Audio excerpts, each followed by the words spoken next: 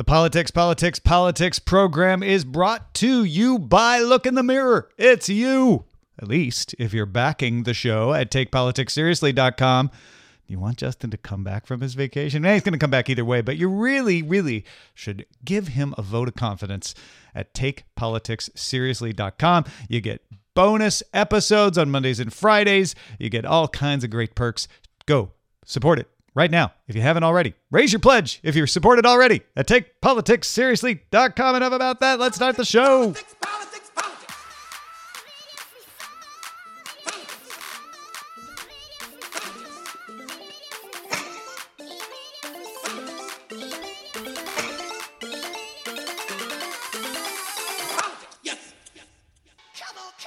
Oh, folks, it's your friend Tom Merritt here, ready to give you some more politics, a little bit of politics and a side of politics for one more week, as I have the honor of filling in for Justin Robert Young until he gets back next Monday.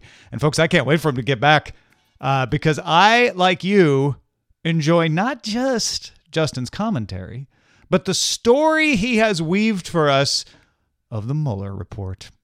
And admit it, we all thought that maybe, just maybe, we'd seen the last of old Bob Mueller. That he might just fade back into his nonpartisan abode. No longer the canvas, the Rorschach test for the hopes of the left or the fears of the right. No, friends. Mr. Mueller is back, baby.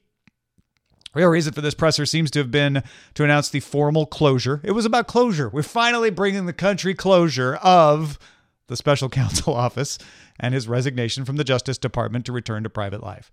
So he has to say, look, investigation's over. We're closing the office. I'm out. Peace. Gonna join Justin on vacation. Y'all have fun. I ain't coming back. And he pretty much said, like, unless someone makes me, I am not talking to you again. That literally was in there. He doesn't believe he wants to, that he will need to talk again. He says, I do not believe it is appropriate for me to speak further about the investigation or to comment on the actions of the Justice Department or Congress, and it's for that reason I will not be taking questions today as well. He says he hasn't been told whether he'll have to testify to Congress, but he'd rather not. He basically says everything's in the report, folks. In a public statement, first time since the report was issued, Robert Mueller said a few things. Let's look at them. Emphasized that malign foreign actors were attacking the election system in 2016, and all U.S. citizens should pay attention to that. Malign foreign actors. So this is, you could say, oh, well, this is that's a partisan statement. Well, I mean, no, he doesn't have to be. If you believe that any kind of attack on the election is a myth, then that's, I suppose. But what Robert Mueller is saying is the releases of WikiLeaks type things were timed to interfere with our election. He says, and at the same time as the grand jury alleged in a separate indictment, a private Russian entity engaged in a social media operation where Russian citizens posed as Americans in order to influence an election. These indictments contain allegations, and we are not commenting on the guilt and innocence of any specific defendant. Every defendant is presumed innocent unless proven guilty. But he does point out that, hey, man, this election, the first volume of the report details numerous efforts emanating from Russia to influence the election. I think what's getting lost in some of these headlines, and maybe rightly so because you only have so many words, is if there is an undertone message here, it's, folks, it doesn't matter who's guilty or not. That's certainly not for me to decide. But what I could decide is that Russia was interfering with our election, and maybe you should focus on that. Seems to be what Mueller might have been saying here. He also repeated that his report did not exonerate the president. He said that if his team had been confident, they would have said so. That his team was confident. The team was not confident that the president clearly did not commit a crime. They would have said so. But he did say innocent until proven guilty. He said there was insufficient evidence to charge a broader conspiracy. That's the quote that the president has seized on to say, there you go, case closed. Insufficient evidence, innocent until proven guilty, all over. And sort of alluding to the obstruction of justice charges, he pointed out that the guidelines prevent the indictment of a sitting president. He basically handed it over to Congress. He's like, if there was obstruction of justice that wouldn't even be in my purview. I don't get to do that. I don't get to decide that. So we didn't make a conclusion on that, but we'll just hand this evidence over to Congress. That's Congress's job to do impeachment. He didn't say anything that specific, but he did say that there are guidelines preventing the indictment of a sitting president. So that's, something he didn't do. He's not allowed to do that. As far as testifying to Congress, he said, the report is his testimony. Those were his words. The report is my testimony. And he would not add information not already in the report, even if he did get called. Explains that under longstanding department policy, a president cannot be charged with a federal crime while he is in office. That is unconstitutional. Even if the charge is kept under seal and hidden from public view, that too is prohibited. A special counsel's office is part of the Department of Justice, and by regulation, it was bound by that department policy. Charging the president with a crime was therefore not an option we would consider. The department's written opinion explaining the policy makes several important points that further informed our handling of the obstruction investigation. Those points are summarized in our report, and I will describe two of them for you. First, the opinion explicitly permits the investigation of a sitting president because it is important to preserve evidence while memories are fresh and documents are available. Among other things, that evidence could be used if there were co-conspirators who could be charged now. And second, the opinion says that the Constitution requires a process other than the criminal justice system to formally accuse a sitting president of wrongdoing. I mean, he's just saying, look, we gave you all the stuff. We didn't exonerate him. We didn't charge him. We didn't find a conspiracy. Obstruction of justice, maybe, maybe not. That's up to y'all to look into if you want. We conducted an independent criminal investigation and reported the results to the Attorney General as required by the department regulations. The Attorney General then concluded that it was appropriate to provide a report to Congress and the American people. At one point in time, I requested that certain portions of the report be released, and the Attorney General preferred to make the entire report public all at once, and we appreciate that the Attorney General made that report largely public, and I certainly do not question the Attorney General's good faith in that decision. All right, so as far as whether Attorney General Barr messed with stuff, that's what he says. Like, hey man, that was his call. I hope and expect this to be the only time that I will speak to you in this manner. I'm making that decision myself. No one has told me whether I can or should testify or speak further about this matter. Any testimony from this office would not go beyond our report. So there you go. That's Robert Mueller coming out. Just leave me alone. Leave Robert alone. He's done his job. Everything he has to say is in the album. He's not going to tell you what it means. It's up to you to figure it out. Go for it, right? Oh, man. Yeah, so there you go, folks. That is what our dear friend Robert Mueller's last appearance on the stage. Or is it? He's going to get called, right? He's probably going to get called. Is he going to get called? I don't know. We have talked about how Speaker Pelosi is running around trying to make sure that people don't talk about impeachment. She is one of the people who doesn't think that's how they win. Senator Cory Booker isn't playing along, though. He's a senator. He's not in the House. Fellow Democratic Senators Kamala Harris and Elizabeth Warren also not in the House, and also all three of them running for president, calling for impeachment. Both Warren and Harris say that Mueller had delivered an impeachment referral. So all that stuff about him saying, I don't know, obstruction of justice, that's not our job. We don't get to indict a president. Here, it's all up to you. They're like, criminology, he's telling us to look. He's saying he can't, so it's up to us to do it. So the impeachment calls are going to continue. That is possibly a risky move. When you're in the primary, you have to appeal to the base, right? So the senators Harris, Booker, and Warren are appealing to their base, saying, you guys love impeachment. All the way out there on the left, you want nothing but impeachment. You AOC supporters, we want you in our camp. Impeachment, impeachment, impeachment. However, they would probably pivot should they get the nomination to, impeachment maybe down the road. One would expect that if they're playing by the Pelosi book. But if they are not playing by Speaker Pelosi's book, that could be, that'd be interesting, right? I mean, the strategy is that it does seem like the Republicans don't mind. I mean, they don't want the president impeached, obviously, but they don't mind the calls for it. And they think it would probably benefit them. So anyway, I don't think this may be the last we hear of Robert Mueller. It doesn't sound like it. several congressional representatives saying we will hear more from him. We will call him to the Hill. So I wouldn't be so quick to say we've heard the last of Bob. I am looking forward to finding out what he might say, what he might not say when he goes up and says it's all in my report. Is he just he'll just go up and cite page numbers. Mr. Mueller, could you tell us what you found regarding obstruction of justice? Pages 35, 38, 40. Just, that's all he says. And these impeachment calls are going to continue, folks. That's not going away as much as Speaker Pelosi would like it to. Hey, you know what's coming back next Monday along with Justin Robert Young? The free political newsletter. Get in line. Be the first to get an email. I mean, you might be. I don't know how that works. It probably goes out in batches. But you got to get it delivered to your inbox.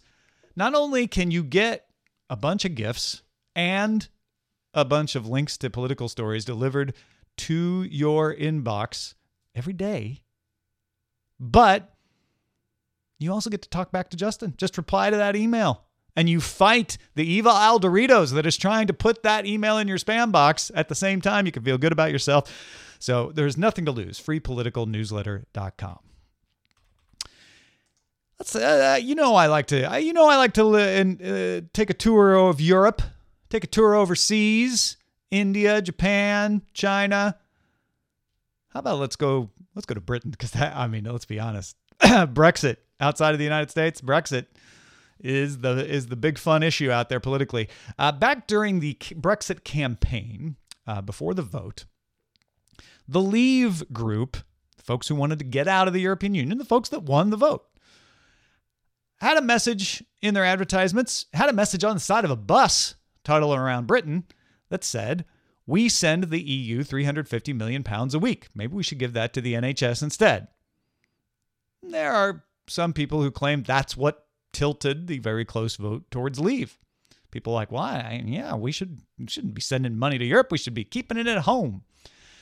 Well, fact checkers seem to agree that the figure did not take into account a discount that the UK gets. So first of all, it wasn't even 350 million to begin with. 350 million was sort of the fee on paper, and then what the UK was actually required to give was less than that. It also arguably didn't take into account money spent on the UK public sector by the EU, things like farm subsidies that the UK would have to pay on its own if it's not getting any money back from the EU, and that should count.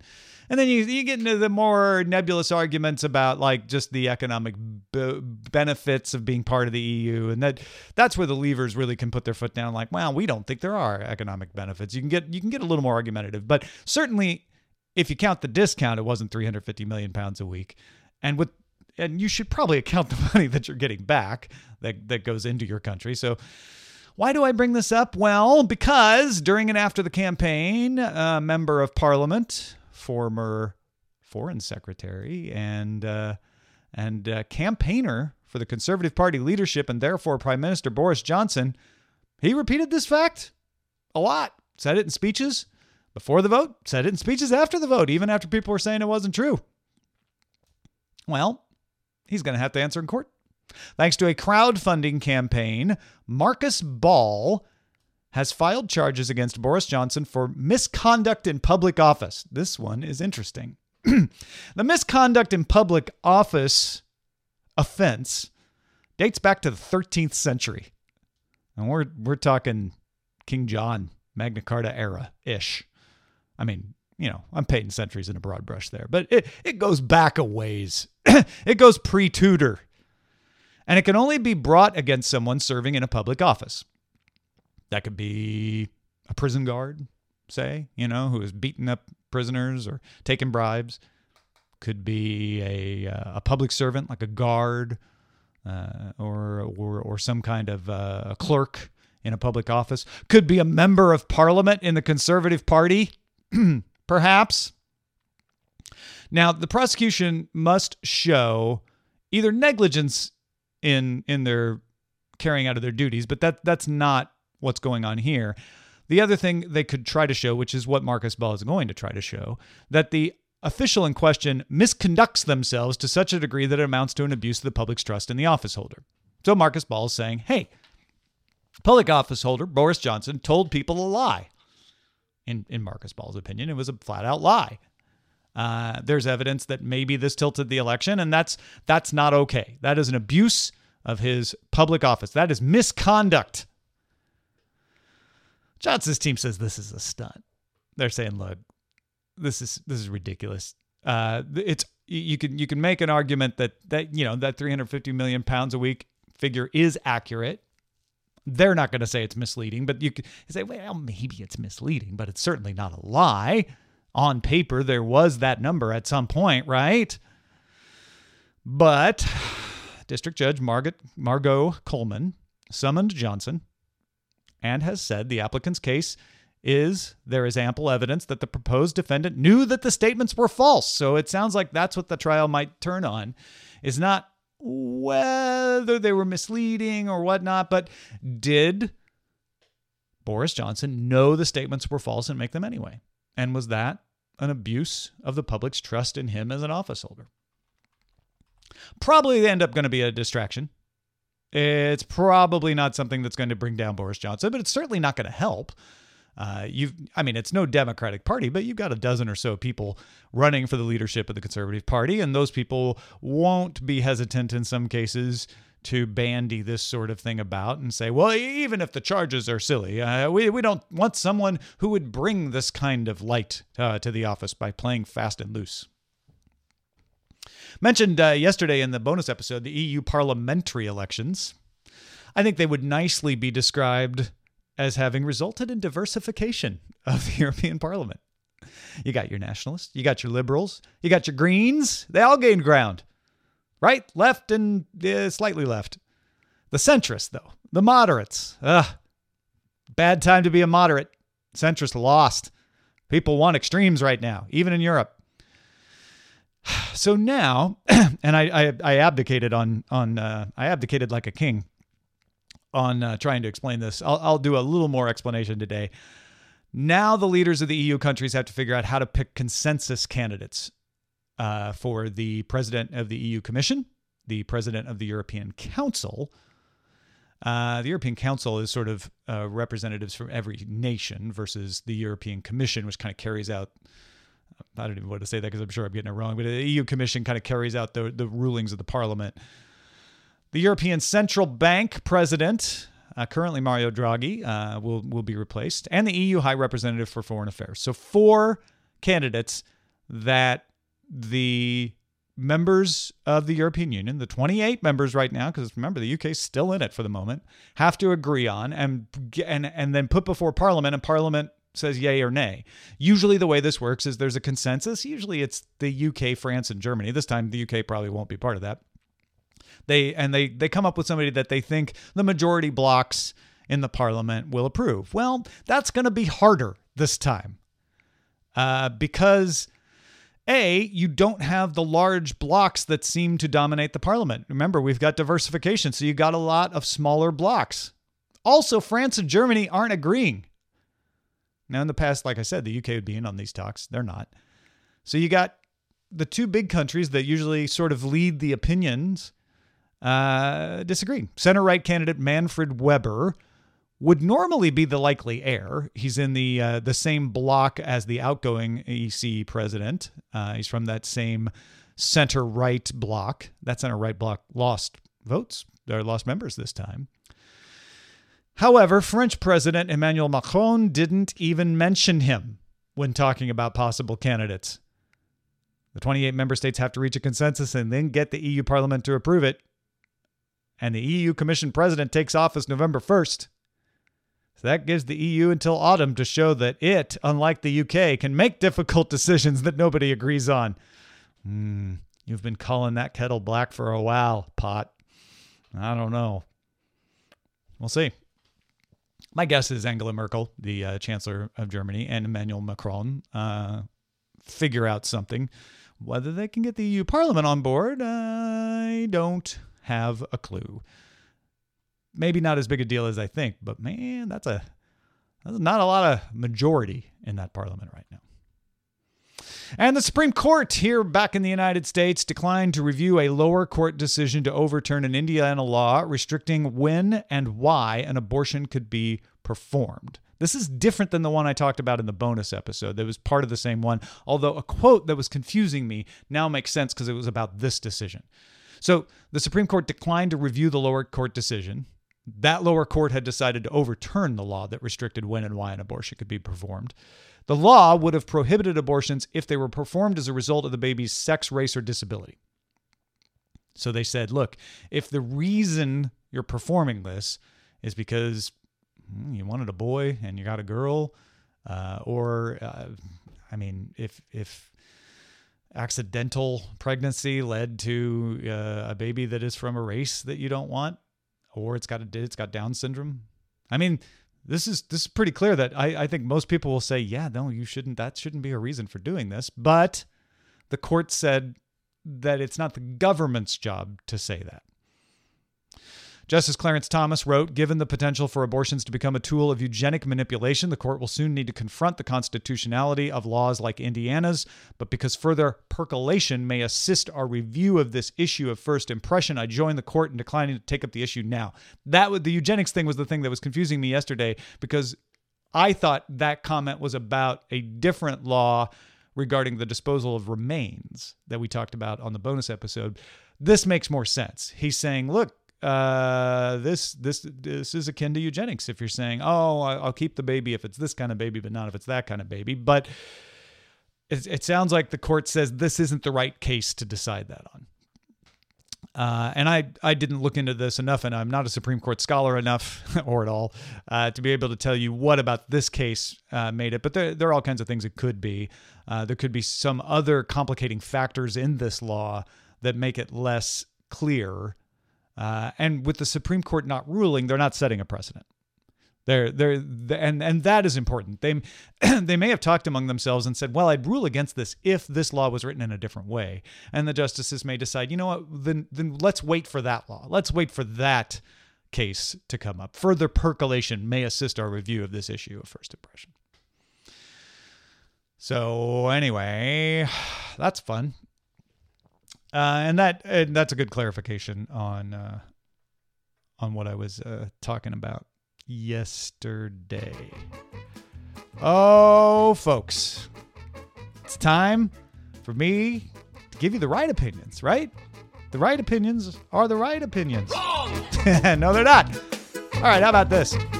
The wall can never be built. What? The wall can only be built after winning a fight with Congress. There you go. What? Turns out you just need a GoFundMe. We Build the Wall, Inc. was started with $22 million in GoFundMe donations and is building a barrier on land owned by Jeff Allen of Sunland Park, New Mexico, right across from Ciudad Juarez, Mexico. Links two 21-mile sections of existing fence that went across his land. Allen says his wife's a Mexican national. His daughter was born in Juarez, but he believes this is about me protecting myself and America having a secure border. Customs and Border Enforcement quick to point out this doesn't have anything to do with us. We have no comment about this. This is a guy building a thing on his own land. You want to know something about it, you talk to him. Facebook's Mark Zuckerberg is happy to help Canada in person. Not so much. Yeah, not so much. Zuck and COO Sheryl Sandberg sent other people instead of themselves to testify to Canada's parliament. A second standing summons is now out there. That means Canada is on the list of places Mark Zuckerberg probably won't be visiting anytime soon, including the UK. Facebook investor Roger McNamee told the House of Commons Privacy and Ethics Committee, at the end of the day, though, the most effective path to reform would be to shut down the platforms, at least temporarily. Any country could go first. Wink, wink. The platforms have left you no choice. The time has come to call their bluff. I don't think Canada's going to shut down Facebook, but hey, who knows? Not a good look when McNamee brought up the fact that, hey, these other countries like Singapore shut it down sometimes. Those usually get opposed by every rights group imaginable. So I'm not guessing that that's really going to win him any points, but maybe it does. I don't know. Maybe it does somewhere in the Canadian Parliament. Well, here's something I'm sure about. As I mentioned earlier, kings are above the law. Wrong! What? No, not in Belgium. Former Belgian King Albert II has been fighting a paternity claim for more than a decade, and he finally gave in and spit in a cup. for a paternity test. I don't know if it was a cup. Might have been a test tube. Anyway, he gave a saliva sample. This was after a court ruled that the ex-king, who stepped down in 2013 to let his son take over, should be penalized for not cooperating. I'm like, fine, I'll spit in the cup. Vice President Biden nipped that presidential insult in the bud. Wrong! No, he didn't. During a press conference in Tokyo, President Trump said he agreed with North Korea's propaganda arm when it called Vice President Biden a low IQ individual. The president later defended himself like, I was being nice. They called him an idiot. I just said he was an individual. The Biden campaign responded that the president's comments were, quote, beneath the dignity of the office. Here's the thing, though. All the stories I read quoted the Biden campaign that one time. I think included a tweet from his campaign manager. And then the rest of the copy is like 16 tweets from the president, what the president said on stage, all about the president. Leading the reader to almost forget the Biden campaign responded at all. This is how the game is played, and the president knows how to play this game. So he is, I mean, it's too early. It's too early to say if the Biden campaign can't play this game as well, but beneath the dignity of the office. I mean, that's an appropriate response in my opinion, but it's not getting the coverage. It's not getting the ink. And the way the president likes to work is to get all the ink. No such thing as bad press, that kind of thing. All right, one last thing. Everybody who wants to should get to debate. Wrong! Yeah, we all knew that. ABC and Univision are teaming up on the third Democratic presidential debate to happen September 12th and 13th. Yes, 2 days, my friends. Each of the 3 debates will go for 2 days to give qualifying candidates a chance to have their say. But the third debate has some stricter rules than the first two. First two said you needed 1% of a poll in 4 or more national polls and 65,000 unique donors with at least 200 donors per state in a minimum of 20 states. That third debate gets tough. You have to get 2% of a poll in 4 or more national polls and 130,000 unique donors with 400 donors per state in a minimum of 20 states. So there you go. We got debates coming more than a year before the for the general election, and 6 to 3 months before the actual primaries begin. We're going to get melee, mass storming of the stage from the Democratic primary contenders. This is where the weed out happens, though. That's the way it's been going these days. You have these big cattle call debates, and then, you know, only 12 or 13 survive. so many candidates. All right, folks. Let's see. I can hear the music. Can you? I don't know, folks. I don't know where the keys to the club are. We do have these modded Hondas out here, though. And we have some political data science. And we're out in the street. So what say we get into the pole position? This is a Rasmussen report on the direction of the country. The country, the very country, the United States of America. Coming up in second place because there's only 2 cars in this race. The right direction with 38%. But way out in front with 56% is the wrong track. That is an 18-point lead for the wrong track. Now, that's a Rasmussen poll. If you're like, I don't know, I don't like Rasmussen. Well, The Economist and YouGov did their own poll. And direction of the country for them was 35% in the right direction, 56% still on the wrong track. So they agreed on the wrong track, had a 21-point spread for the other one. But your emails are here. And here we go to talk about them. M writes, Justin, you left Mr. Tom Merritt out in the cold, and I am furious. He's also probably fast because we're out on the street. M says, you know, it's like $2 to make copies of a key at Lowe's, right? F yeah, pole position. Take that, Mr. J. Robert Young. Hi, Tom. Hi, M. The Merritt Revolution begins now. That's right. Take it to the streets, ladies and gentlemen. Thank you, M. Ken says, hi, Tom. I don't know if you get these. Hey, Ken, I do.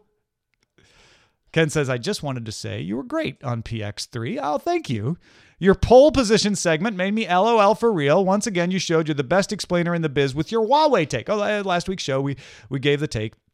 It's my specialty as the host of Daily Tech News Show to look at these technology issues. Someone on Twitter actually very much admired that I brought up 1800s trade treaties. I'm glad that was appreciated.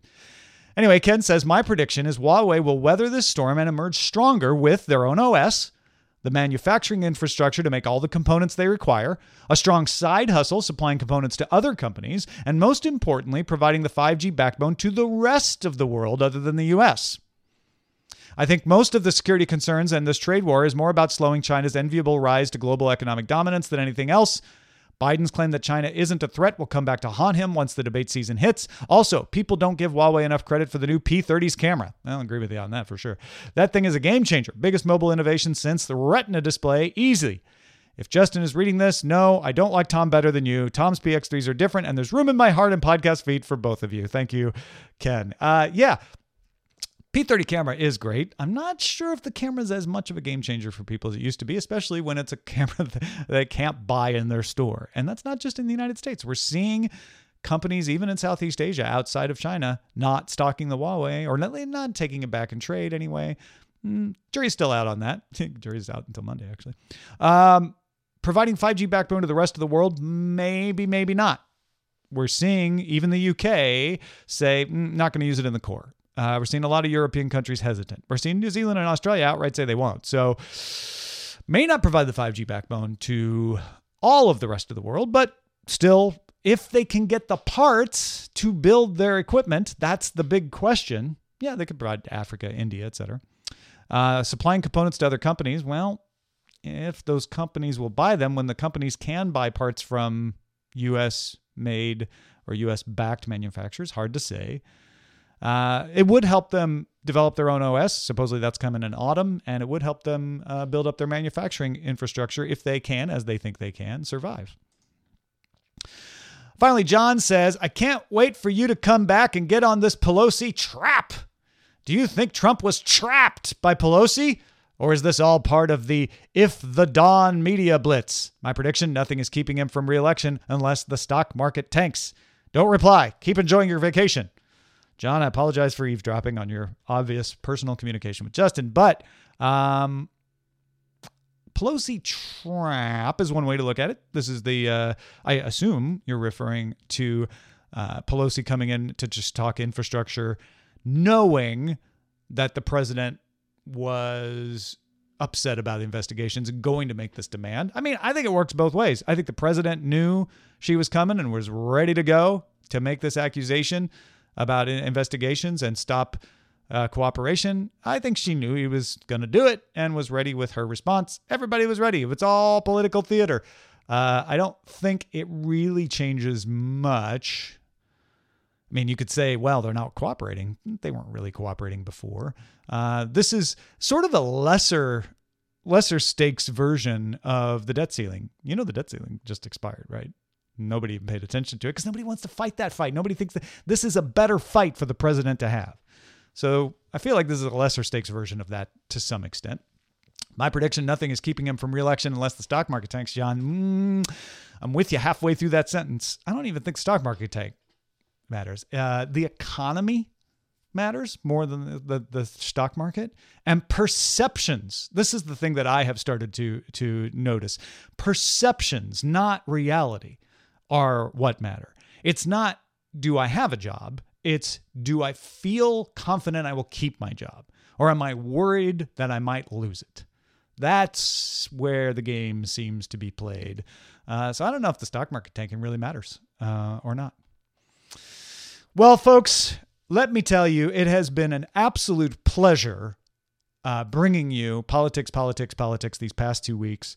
I hope you've enjoyed it as well. I know that I have missed Justin Robert Young, and I know you all have too. And I'm very much looking forward to being able to listen to this show on my dog walk rather than having just done it and going, I don't want to listen to myself again. But hey, don't forget to spread the word, politics.com for people to see the episodes. And of course, takepoliticsseriously.com. If you're not already back in the show, you get those extra episodes, bonus episodes. In fact, I've got one more of those coming on Friday, the Px3 bonus. So check that out at takepoliticsseriously.com. get those emails. Tell Justin what you think. I want to know what he thinks. Email theyoungamerican@gmail.com. Music provided by Valesco and Trop Killers. You can follow Justin Robert Young at Justin R. Young. You can follow me at Ace Detect, if you can spell it, ACEDTECT.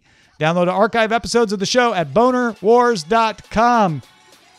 Thank you, ladies and gentlemen. I leave the watch of the country to Justin Robert Young next week. My watch is almost ended. Talk to you next time.